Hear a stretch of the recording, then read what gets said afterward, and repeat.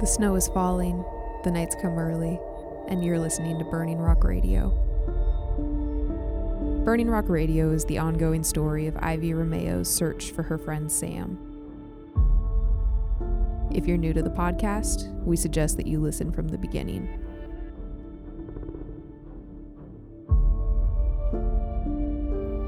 Chapter 18, Your Consciousness and Me. May 2002. Things in my brain only got worse after seeing that weird goo outside of the arcade. I kept my head down while I did my show that night. I didn't look out the window. My reasoning was that if I didn't look out the window, I couldn't see the weird shadow figure that sometimes liked to hang out in the reflection. If I didn't see the shadow figure, then I guess I wouldn't be so scared. I'm not sure if the logic totally tracked, but it did make me feel better. I had seen the figure a few more times recently, and I hated the thought of it. Hated that I was seeing the same thing that June saw all those years ago. I spent a decent amount of time worrying that they could find a way to send me away like they sent her away. After the show, I took a deep breath and hurried out of the building. I was more than a little surprised to find Sam standing outside, huddled under the eaves to avoid the rain, holding 2 cups of coffee. He handed one of them to me wordlessly. "What in the world are you doing here?" I asked. "Thought you might want a coffee at 4 a.m, he said half-heartedly. "I mean, I do, you're not wrong, but I don't really think that's why you're here." He nodded. "Something is off." "With what?" I took a drink of the coffee. It was drip with a splash of cream, heavy on the brown sugar. Definitely made in my apartment and not his, because Crown and Sam didn't have brown sugar right now. We used it on the oatmeal 2 days ago. Sam kicked at the sidewalk. "There's something going on with Reed," he said. "I can't shake it." I nodded. To be honest, the same idea had taken a hold on me, too. "So what do you want to do about it?" I asked. "I think I'm going to talk to him. Tomorrow, of course." I nodded. "I'll come with you." I felt like Sam could use the support, and maybe a second set of eyes, too. I got home, said goodnight to Sam, and grabbed a second slice of cake. I went to my room to try to forget about everything, but it didn't work. As hard as I tried, I couldn't get to sleep. It's funny. When you're a kid, everything seems so permanent. You think you're going to be living at home in the shadow of your funny older sister for the rest of your life. You think you're going to eat bacon and cinnamon rolls every Saturday morning forever. You think you're always going to love the movie Ice Princess. Then one morning, you find that you're an adult. You realize that bad things can happen. You realize that people can disappear from their homes without a trace, even in the little slices of America that are supposed to be safe. Nothing is promised, nothing is for sure, and nothing goes on forever. After another 10 minutes of lying there, it became obvious that I wasn't going to fall asleep at all. I peeled back the covers, put on some clothes, and grabbed my journal off of my desk and headed back into the apartment. Normally, I would have gone down to the beach and walked around until I got tired, but I knew I shouldn't go outside alone. I knew that any one of my new friends would tell me not to be outside after dark with everything that had happened. So instead, I went to the kitchen window, raised it up a few feet, and crawled out onto one of the sturdy branches just below the sill. The moon hung low and full and appeared to have tucked itself just behind the city's lone streetlight in some kind of attempt to imitate an eclipse or something. I took my notebook off the windowsill, closed the window most of the way so I wouldn't let the cold air in, and started writing. I rarely know what I'm going to write before I put pen to paper, but tonight I was even less certain than normal. 1,000 different images and feelings mingled in my mind. Usually one of them floats up to the surface out of the murky darkness like the reader card in a Magic 8 Ball. Tonight, though, nothing quite crested those waves. I felt so restless. Right here, in this moment, I wanted out of Burning Rock so badly. Coming here had felt right at the time, but I wasn't so sure anymore. I looked out at the water. I looked at the moon and the stars, still and calm and callous, uncaring, looking down on us the same as they did every night, with no care for whether some of us were dead, even if we had been alive the last time they saw us. I looked down at my paper and finally scratched a few words into my notebook. Here, when I look up at the stars, they're all the same, all unblinking, all as good as dead. I wrote for a bit longer, though nothing really came of it. When I finally did go back inside and got to sleep, it wasn't restful. Dreams came at me like the little dudes in Whack-A-Mole. It felt like flipping through a catalog of real classics. My teeth are falling out. I'm flying and falling. I'm jumping down a flight of stairs. I'm going to a coffee shop my subconscious invented. My sister is dying and I can't do anything to help. Finally, though, my dreams materialize around a singular image of an ice cream shop. This is better. I can deal with this place. Nothing bad has ever happened here. I start down the street, stars wildly bright overhead. I see Charlie sitting on her bench, but for some reason I walk past her tonight. I'm headed for the ice cream shop. I walk past the blinking neon ice cream sign and push the door open. The pleasant bell above the door twinkles and I walk up to the counter. Dream logic tells me that there's someone else here, and I expect it to be Sam who appears from the back room. It isn't, though. It's Crown, of all people. Crown is holding something. It only takes me a second to realize it's an EMF meter. I remember seeing him use that thing at Sand-Dollar House. He looks up at me and blinks like he's surprised to see me. "Hi," he says. "Hey." He tilts his head and then he puts his EMF meter down on the counter. "What are you doing here?" "I kind of invented this place," I say. "Oh, okay, so are you dreaming?" I always have a hard time being sarcastic in dreams. It's a real shame, 'cause I really want to be.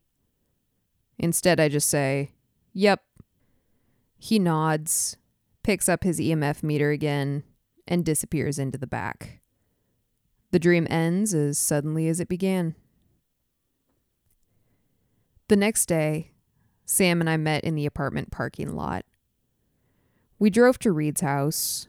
There was no discussion of walking, even though it was a nice night with beautiful stars and only a hint of a chill on the wind. There was a time when we would have walked, but not tonight. Not with Brad missing and the strange whispers on the wind. It struck me as funny that I came to this place so that I didn't have to be afraid, and now I was more afraid than ever. I think it wound up taking longer to drive than walk, all things considered. When you walk to Reed's house from town, you can just cut a line straight up the hill. Driving is a totally different matter. The roads just off of Amherst Street turned into twisted caverns walled by evergreens. They wound and snaked up the hill, creating a convoluted series of switchbacks. It wasn't nearly so efficient. As we drove, I rolled down my window and did my best to enjoy the sweet salt air and the occasional glimpses of fire on the water through the oppressive evergreen boughs. Sam stayed silent this time. His fingers occasionally tapped against the steering wheel like he was drumming out some song that only he could hear, and his hoodie rippled in the occasional strong gust of ocean wind. He took his sunglasses off once we entered the dark tower of trees, but his expression didn't become any more readable. This is how I discovered that Sam Grayson had a brooding side to go along with his silly side. Probably most of us do, but somehow in Sam I found it unsettling. But even so, I liked hanging out with Sam. Even here, in the midst of all of this stuff, Sam made life feel fun in a way that didn't totally make sense. If I was alone, I would have been too scared to make a move. Stuck in the same way I've always felt stuck. But Sam kept me moving. Sam pushed me to keep searching and keep trying, and I was grateful for that. When we reached Reed's house, I hesitated at the door. It's funny how your mind works sometimes. I didn't feel safe here, but it had nothing to do with Reed, even if maybe it should have. It was those paintings. I hated those paintings. I hated the way they followed me when I walked down the hall, and I hated the way that they followed me in my memories. I was thankful that Sam didn't notice my hesitation. Instead, he simply rung the bell, stuck his hands in his pockets, and waited for his grandfather to come to the door. When Reed appeared, he was quite a sight. He was wearing some kind of deep purple velvet smoking jacket or something. He looked like he belonged in an ad for a mid-tier casino. Reed smiled, but the smile wasn't quite a friendly one. "Wonderful," he said. "First, I get to see Lana, and now you bring your lovely friend for a visit." I assumed that I was the lovely friend in this equation, and I had to admit that that wasn't my favorite. "Huh, Lana was up here, huh?" Sam asked passively. "Came up on Friday," Reed said. "Come in, both of you. I've got that homework you wanted."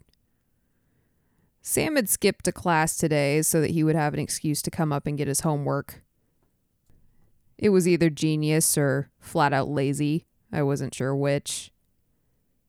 As we stepped into the entryway, I waited until the other two started for the kitchen and quietly set my phone down on the little entry table with Reed's keys and wallet and analog watch. I'd been thinking about how to get a look at Brad's paper, and I finally came up with a plan that I hoped would be simple and yet effective. As we followed Reed to the kitchen, I glanced at Sam.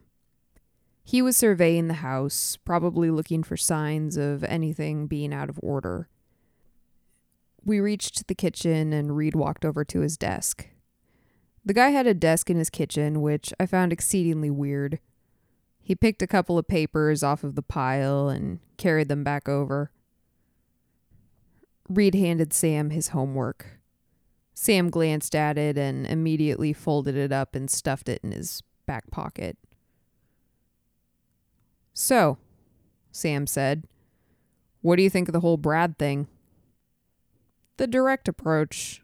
I liked it." Reed turned and looked at him briefly, and Sam held his ground. He didn't look away and he didn't blink. He just stood there, waiting for a response from Reed. After a moment, Reed looked away and nodded intently. "Very strange," he frowned. "Though, I have to say, not completely unexpected." That was kind of a weird thing to say. "Why not?" I asked. "Because of what he said at the party," Reed replied. Sam and I glanced at each other. "What did he say?" "He asked for an extension in my early American literature class," Reed said. "He was struggling with making ends meet when it came to class time. Of course, I reminded him that none of my classes allow for extensions. Typically, they do not allow for missed homework assignments either, but I suppose we can view this as a favor to my grandchildren." I had to fight not to roll my eyes on that one.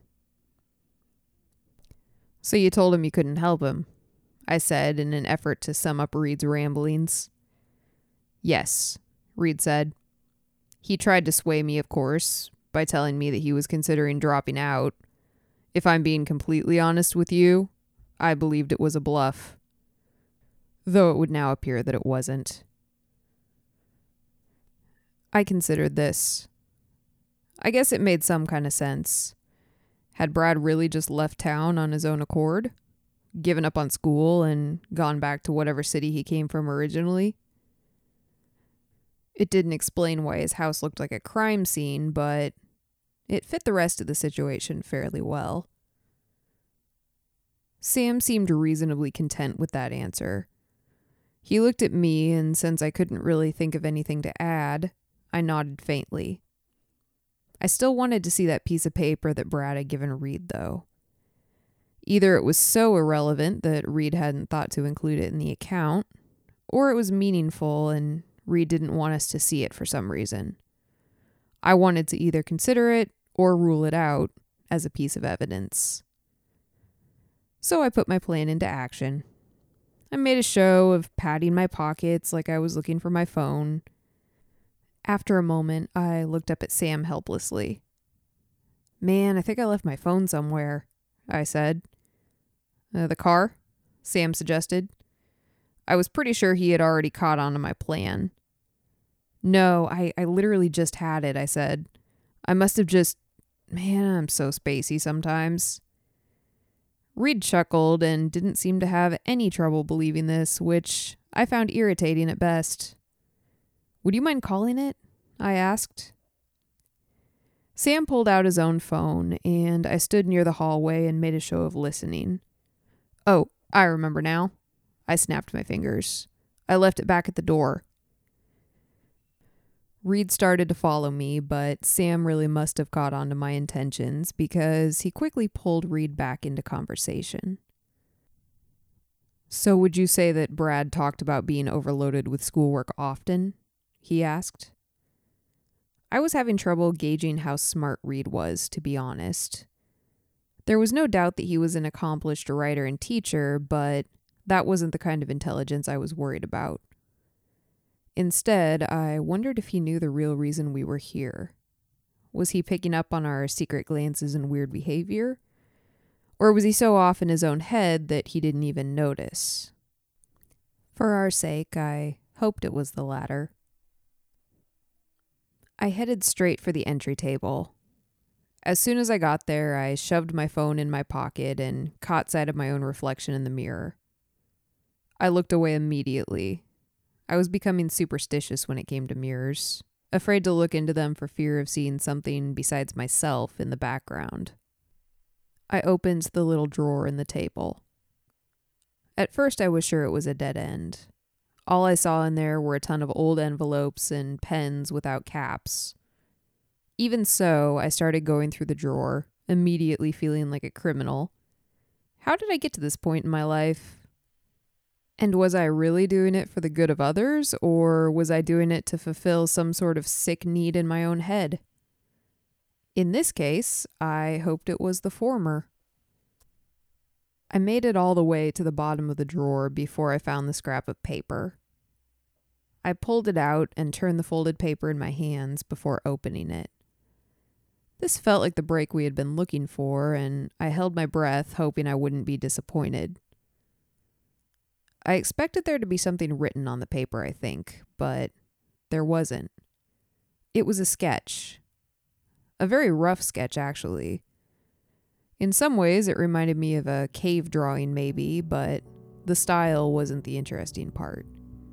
The interesting part was that I recognized the subject. Long, sinewy front legs terminated in razor-sharp claws, and tentacles took shape where you might have expected a tail.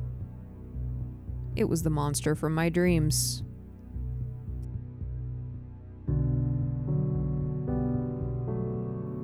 October 2007. I was having a hard time pretending to be excited about my birthday party. "So," I turned to Crown, "I heard they're letting you use that ocean view room in the library for your office." I engaged Crown's pride in his work primarily because I cared, but also because I wanted to distract myself from the sadness of this moment. It definitely wasn't supposed to be sad, and I knew that Lana was doing everything in her power to make it fun. I had seen the precise moment when she realized this cake might be bringing back unwanted memories, and I spoke up quickly to tell her how delicious it was. Crown nodded. I'm just glad these people finally realized that a real newspaper office is worth the public space it takes up, he said, stabbing a forkful of cake and pressing it into a glob of frosting. Maybe, 4 years later, I can finally shed the image of college newspaper editor. Hey, you single-handedly brought back newsprint, Lana said. I think they take you plenty seriously. I smiled grimly. Sometimes I look at Crown and wonder what happened. He should have been gone so long ago. He never should have stayed here in Burning Rock after school. He should be in New York by now. We all thought it. Even though Lana was making a joke, there was truth to what she said. Crown really had revived print journalism in this town, and if he could do that here, what could he do out in the big wide world? We all ate silently for a few more moments. Hey, maybe they'll even give you an employee, I suggested. You know, Crown said, the last conversation I had with the investor actually made me hopeful for that. But enough about me. Let's not talk about work tonight. I raised a glass. To all the things we don't talk about, I said with a small smile. No one had any trouble toasting to that.